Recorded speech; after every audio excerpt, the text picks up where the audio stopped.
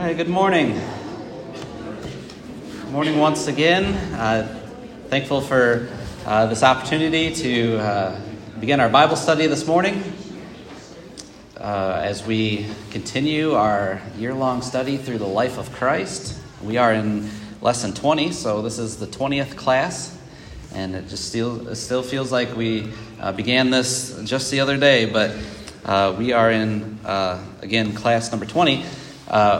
Wednesday evening, we looked at a lot of miracles that Jesus performed on the Sabbath day. That was sort of the theme of the lesson, was looking at these miracles that Jesus was performing on the Sabbath day.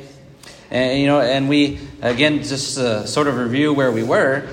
Jesus, of course, was, teaching basically, that the day of rest, the Sabbath day, was meant to be a blessing for the people, but the religious leaders of that day turned it into a burden. God created, everything in 6 days, and then the seventh day he rested. And in the book of Exodus, one of the 10 commandments was to treat the Sabbath day as a holy day. Again, a Sabbath means to rest. And it was meant for the people of Israel to, rest, to take some time off from 6 days of work. But again, the Pharisees, the religious leaders of the day, they took that command and built all of these hedges around it, all of these extra laws, so that, maybe they had good intentions because they didn't want to break the Sabbath. But really what they were doing was putting in these man-made laws, and it became a burden to the people. Right? The people dreaded the Sabbath. The Sabbath, again, should have been a day of rest, but they made it a burden for the people. And so as Jesus comes along, and he's performing these miracles, one of the things he liked to do was to perform miracles on the Sabbath day, because that gave him an opportunity to teach those, especially the Pharisees, that what they were doing was wrong, and that they shouldn't have been belaboring the people with all of those rules. And we looked at 3 different ones. The first one was Jesus healed a man on the Sabbath who had been ill for 38 years. And again, the Pharisees, as a result of this man being healed, 38 years, that's a long time. I just celebrated my 40th birthday about a month ago. I can't imagine being in that condition for, most of my life. And that individual was healed. And, the Pharisees, the people around should have been, celebrating, so happy that this man had been restored. But yet they weren't rejoiceful at all. They were picking at him. What's going on here? Who healed you? Why are you carrying your pallet on the Sabbath day? You're not allowed to pick up something and move it from one place to another on the Sabbath. You're breaking the commandments that the Pharisees had set forth. And they were not happy at all. And so Jesus used that as a teaching moment. Then he and his disciples were traveling through that grain field, remember, and they were hungry, and so they started plucking some grain, heads of grain. They were rubbing it in their hands. Again, the Pharisees said, nope, you're breaking the law again. You're working. Your disciples are working. And he got on them for that, right? And remember, Jesus then brought up the account of David from the Old Testament, and how David went into the temple and took the consecrated bread that was only meant for the priests, but he ate it along with his army that was following with him. And Jesus was making the point of, David transgressed God's law by eating consecrated bread. My disciples are, breaking your man-made laws, and you're upset about that. You're not upset about David, but you're upset about my disciples, breaking these man-made traditions. And then finally, there was the third account that we didn't really get time to look at, but Jesus again goes from that point to going into a synagogue and healing a man's withered hand again on the Sabbath. And he asks that great question to them to really get them thinking, is it lawful to do good or to do harm on the Sabbath? If you had a sheep that fell into a pit on the Sabbath day, would you just leave it there and let it die or injured? And of course, Jesus said absolutely not. You would get down into that ditch and lift it up, even though you would technically, be working on the Sabbath. But Jesus was trying to make the point, again, that he is Lord of the Sabbath, that this was supposed to be a blessing for the people and not a burden. So, we've really, the past couple of weeks, we've really studied a lot of these different miraculous events around the life of Jesus. Last Sunday, if you were here, we looked at Jesus calling some of his disciples to, full-time discipleship work. I remember when he's I got the map. When he is in sort of the Judea, the southern area region, he calls some Andrew and Peter and some of these individuals for sort of this part-time missionary work while he's down there in the southern region of Judah. But then as he goes back up north to Galilee, we saw last week that he called them to more of a full-time work. Again, Peter, Andrew, James, and John, while they were out fishing. Right? He told them they were going to be now fishers of men and requested that he follow him. This morning's lesson, we're going to see, as we've already completed 1 year of Jesus's 3.5-year ministry on earth, that now he is going to set in place what the Bible sometimes refers to as the 12, or of course, the 12 apostles. And so that's what this morning's lesson is going to surround. Is the calling of the 12 apostles. And let's begin our study in Matthew chapter 12, starting in verse 15. This is right where we left off Wednesday evening with Jesus healing the man on the Sabbath. Jesus is going to withdraw from the Pharisees, but we're going to notice he's going to continue to do some of his healing. So Matthew chapter 12, verses 15 through 21, reads this. But Jesus, aware of this, withdrew from there. Many followed him, and he healed them all, and warned them not to tell who he was. This was to fulfill what was spoken through Isaiah the prophet. Behold, my servant whom I have chosen, my beloved in whom my soul is well pleased. I will put my spirit upon him, and he shall proclaim justice to the Gentiles. He will not quarrel, nor cry out, nor will anyone hear his voice in the streets. A battered reed he will not break off, and a smoldering wick he will not put out, until he leads justice to victory. And in his name the Gentiles will hope. I'm going to read you can stay right there, but I'm going to read what Mark says about the same situation. In Mark chapter 3, verses 7 through 12. Notice what Mark says. Jesus withdrew to the sea with his disciples, and a great multitude from Galilee followed, and also from Judea, and from Jerusalem, and from Idumea, and beyond the Jordan, and the vicinity of Tyre and Sidon. A great number of people heard of all that he was doing and came to him. And he told his disciples that a boat should stay ready for him because of the crowd, so that they would not crowd him. And he had healed many, with the result that all those who had afflictions pressed around him in order to touch him. Whenever the unclean spirits saw him, they would fall down before him and shout, "You are the Son of God." And he earnestly warned them not to tell anyone who he was.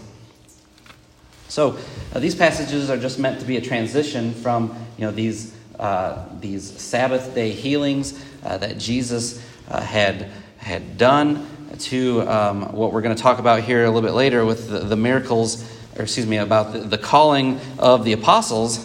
But again, notice in Matthew chapter 12, verse 15, it said, but Jesus is aware of this. Well, we have to go back to 14 to notice what he is aware of. And I didn't read that part, so let's read that part as well. Verse 14, but the Pharisees went out and conspired against him as to how they might destroy him. All right, so they see Jesus heal on the Sabbath. They conspire how they might destroy him. And, of course, they're not liking this. Right? They're not liking that Jesus is pulling away disciples to him. And they don't like that he's breaking their traditions. And so we see this tension starting to grow. And so as we just read in Mark's account, Mark emphasized that Jesus, he kind of got to get away a little bit. Right? He's got to get into that boat to kind of get out to sea so that people, because people are crowding him, because he's doing all of these healings. He's casting out demons. And he's teaching the people. And again, what did the emphasis that we've kind of talked about the past couple of weeks, did Jesus want the people to know or to spread the word about what he was doing? No, right. He wanted them to not tell anyone. Again, because his popularity is growing, he's not able to do the work that he needs to do. He's getting tired. He has to go out and find a secluded place every once in a while to pray because the people are overcrowding him. And again, why does he not want them to tell people? Well, at this point, we notice that possibly Jesus doesn't want to infuriate more of the Pharisees and the religious leaders, right? Because they're all starting to kind of band together. And we noticed last week, we didn't touch on this point, but in one of the scriptures last week, it talked about how the Pharisees and the Herodians even got together. We often talk about the Pharisees and the Sadducees, but there was also another group, a less known group, called the Herodians. They were the Jews who looked up to King Herod, and the Pharisees wouldn't have liked that too much because they were following the Roman government leader Herod. They liked Herod, and so they were called the Herodians. And the Pharisees, Herodians didn't see eye to eye on very much, but now that Jesus is in the picture, they came together to come up with some way of getting rid of Jesus and either making him be quiet or even conspiring to kill him, as we see here, to destroy him. Matthew's account that we just read, he fulfills a prophecy from the prophet Isaiah.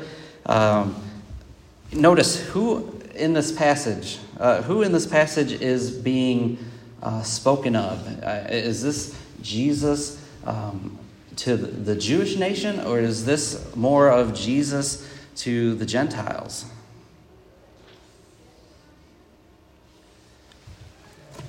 Yeah, the focus is the Gentiles, right? We've made that comment a few classes ago, or sort of towards the beginning, that in Jesus' ministry, in his life, basically, he really never leaves this area except for when he went to Egypt as a young child. Right? The rest of his life, we read that he is in Palestine, this area.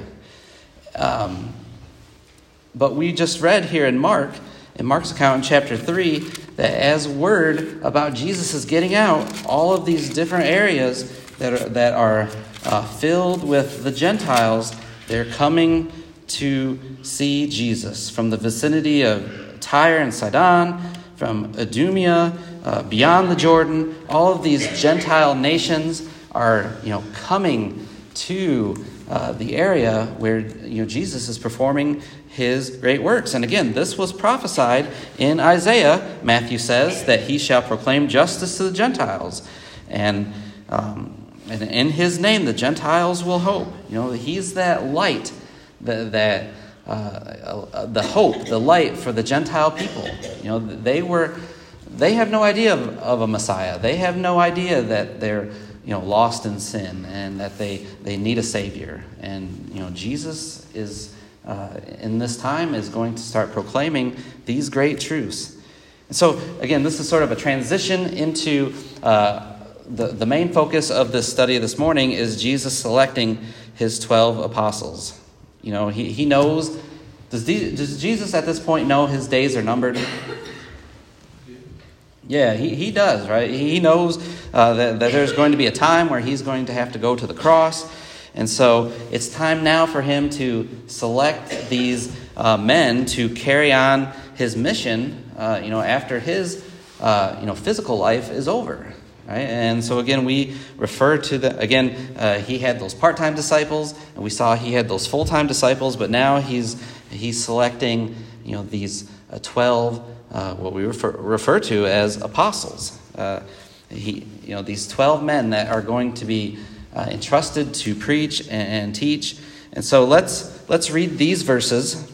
Let me put up this chart that was in the packets as well. There's 4 places within Scripture: Matthew chapter 10, Mark chapter 3, Luke chapter 6, and then also in Acts chapter 1 that lists the 12 apostles. Of course, Acts chapter 1 only lists 11 because at that point Judas Iscariot is no longer alive at that point and no longer part of the 12. But Matthew, Mark, and Luke. Let's read Matthew, Mark, and Luke's account. And we'll just notice a few slight things, and we'll stay in Luke for the remainder of the morning's lesson. But Matthew chapter 10, verses 2 through 4. And we sort of want to, as we read these, sort of notice the order in which the gospel writers list them. If you want to go ahead and look at the chart as well, up here I sort of color-coded it by these 3 divisions. Matthew, Mark, and Luke, they all put them in these 3 groups. Now, they don't always order them the same, but Peter and Andrew, James and John, they're always mentioned in the first 4. And then you sort of have the second tier of Philip, Bartholomew, Thomas, and Matthew. They're always mentioned in that second tier.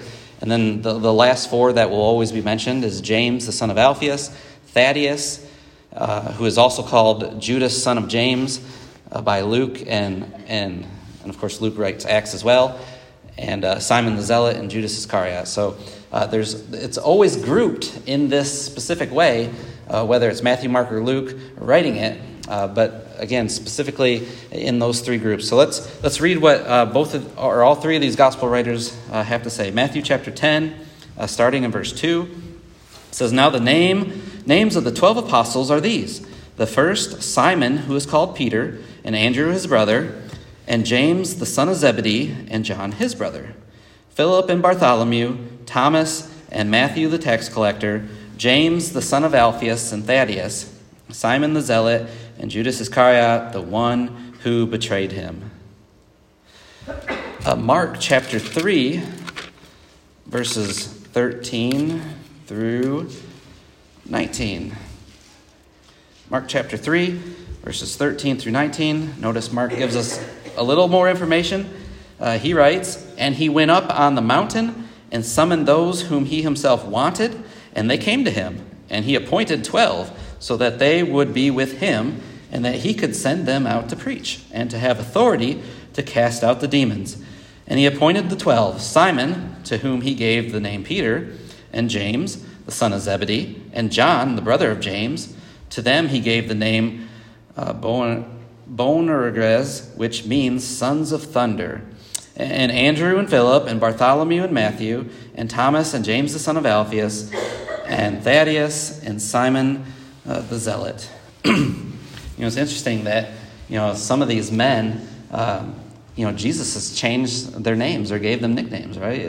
Peter, obviously the first one, we're introduced to him as Simon, but he changed his name to Peter or Cephas. And we see even he gave James and John, the sons of Zebedee, he gave them sort of this nickname, the Sons of Thunder. Right? What's that all about? That's an interesting thought. But let's move to Luke chapter 6. And again, we'll camp out on this passage in Luke chapter 6, verses 12 through 16.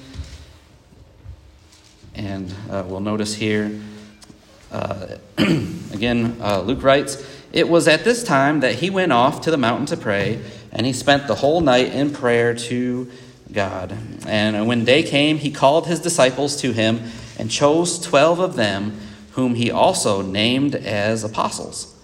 Simon, whom he also named Peter, and Andrew his brother, and James and John, and Philip and Bartholomew, and Matthew and Thomas, James the son of Alphaeus, and Simon, who was called the Zealot, Judas the son of James, and Judas Iscariot, who became a traitor."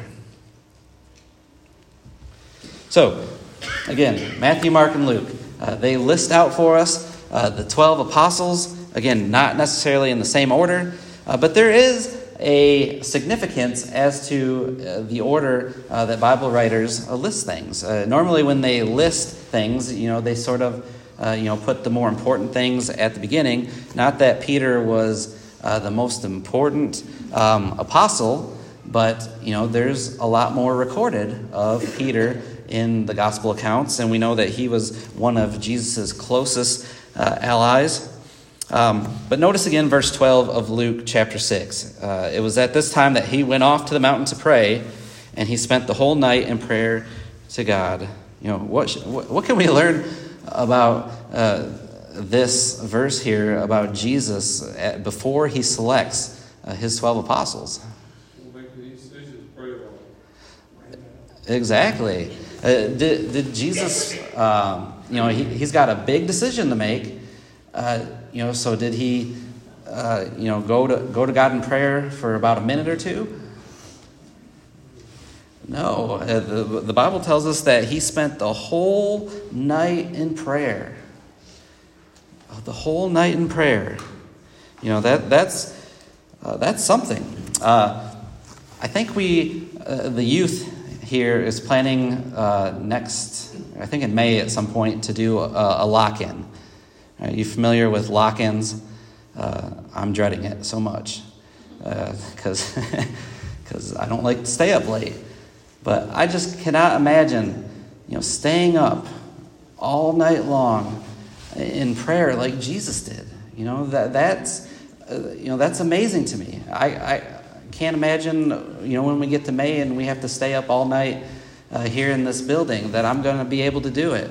It just seems tough. But Jesus has such a huge decision to make, and he is spending all night in prayer about selecting these men. Now, are all these men going to turn out to be these great heroes in the faith?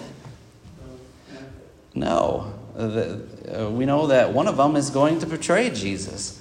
But still, Jesus spent that whole night in prayer praying about these individuals who he referred to them as apostles. So let's talk about that word apostle. What is an apostle? In its basic sense, what is an apostle?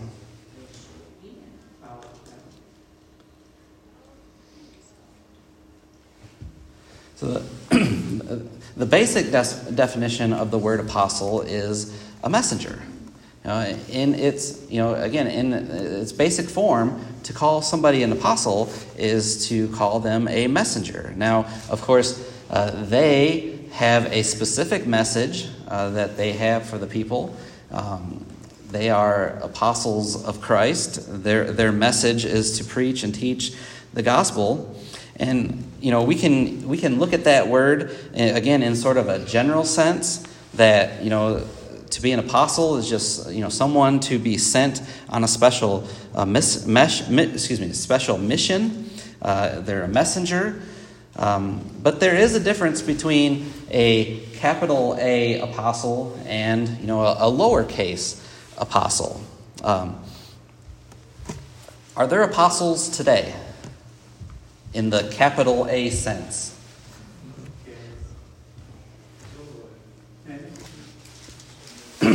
In the capital A sense, when we're referring to, the 12, the apostles, they, were selected personally by Jesus. They were witnesses of Jesus. If we want to use that term apostle in a lowercase a sense, we could, apply it to, anyone who preaches God's word or teaches God's word. But we don't necessarily like to. I know we don't necessarily like to use the word apostle today because there are individuals in specific and different denominations who say that they are capital A apostles, that they have been sent by God, that God has directly talked to them and given them a message to teach and preach.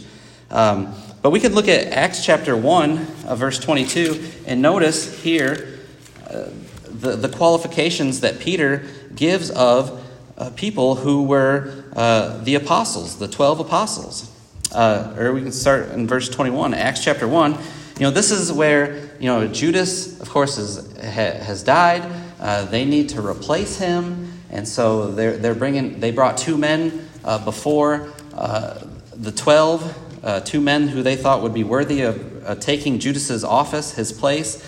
And so Peter gives the qualifications of a capital A apostle. He says, therefore, it is necessary that of the men who have accompanied us all the time, that the Lord Jesus went in and out among us, beginning with the baptism of John, until the day that he was taken up from us. One of these must become a witness with us of his resurrection. And so they put 2 men forward, Joseph called Barsabbas, who was also called Justus, and Matthias. And so again, I just want to make that point that, when we use the word apostle, we can use it in a couple of different senses. If I said I live in the White House, if I'm using, lowercase w, lowercase h, I'm just telling you I live in the White House, right? I live on that White House over there. But I could also say I live in the White House, but if I'm talking about capital W, capital H, you know what house I'm referring to, right? Where the president resides. And so when we're talking about apostles in the same way, we need to distinguish, are we talking about a capital A apostle or a lowercase apostle? And again, the capital A apostles that we read about in Scripture, they were eyewitnesses. They were selected by the Lord or the Holy Spirit specifically. Jesus gave them miraculous powers to be able to lay hands on people. And we notice after the 12 was reassembled with the new apostle here in Acts chapter 1, we notice from that time forward, no other man took that office when they died. Right? James in Acts chapter 12 is the first apostle to be martyred. Remember, Herod has him martyred in Acts chapter 12, and at that point, no longer were the apostles replaced at that time. So, let's talk about this. Excuse me. In the 12 apostles, right? Is there a significance why Jesus would have chose 12?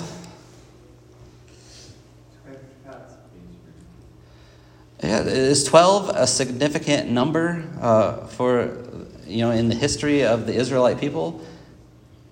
It is, isn't it? We think of the 12 patriarchs or the 12 tribes back in the Old Testament, and here in the New Testament we have the 12 apostles. Again, let's think of we have about 5 minutes left. Let's think about these names listed here. Again, Peter, Andrew, James, and John.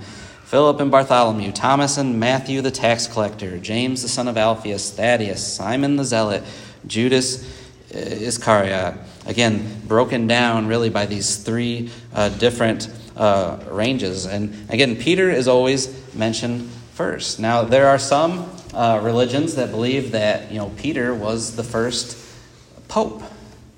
Right, and they'll say, Peter was listed first, so obviously he's the most important apostle, and he was the first pope.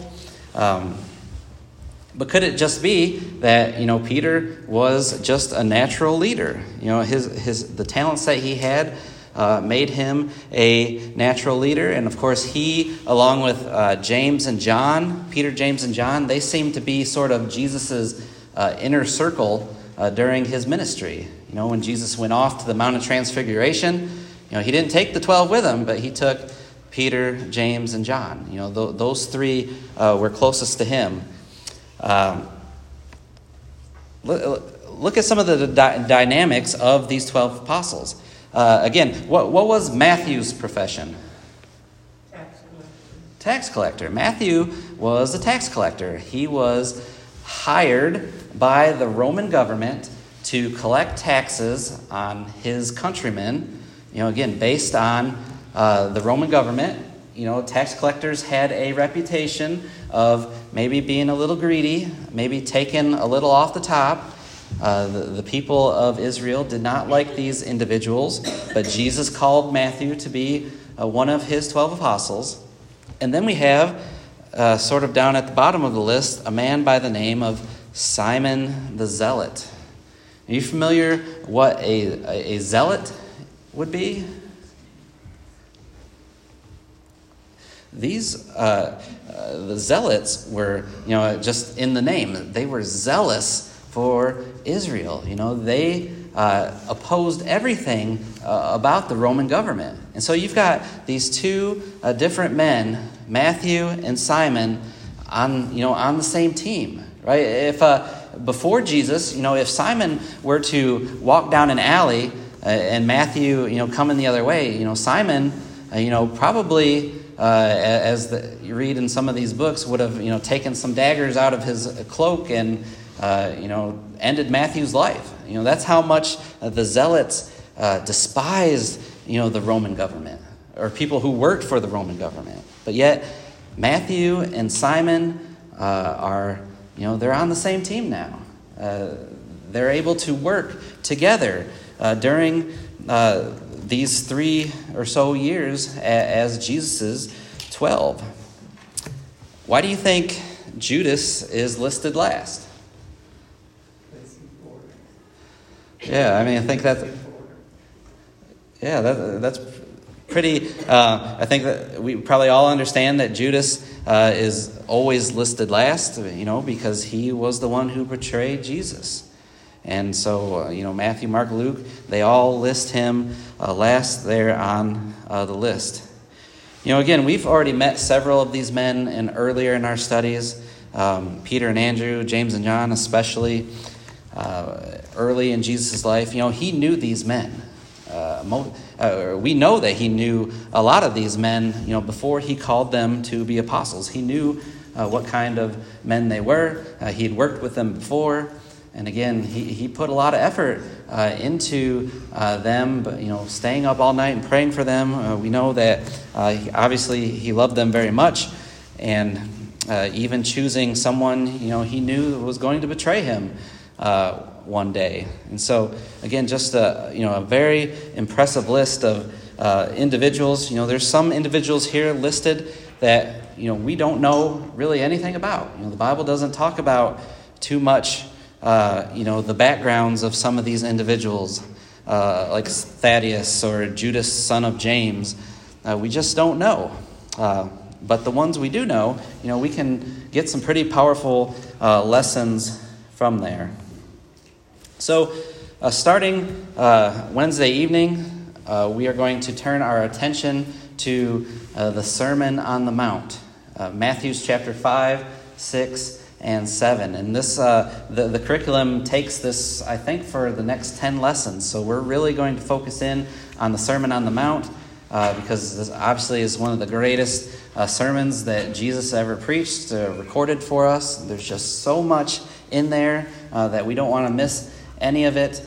And again, this study that we're doing of the life of Jesus in chronological order, this kind of sets the stage of where we are for this lesson to take place. Jesus is, got about a year into his ministry. He's got his 12 apostles selected, and he's about to preach one of the greatest sermons ever. So I look forward to beginning that with you on Wednesday. And again, we're going to take our time as we go through the Sermon on the Mount. And I appreciate your attention this morning. I didn't hear the last bell ring. Does anyone have any comments they want to make about the 12 apostles, or questions? Or maybe I'll get saved by the bell. Oh, there we go. Was Matthew a Roman Jew? Did he have dual citizenship? I believe he was a Jew, but he was hired by the Romans. Because it would be much easier for a Jewish individual to collect taxes from a Jewish individual than it would to, hire out a Roman person to go in and do that. Sorry, I forgot to mention your prayer. But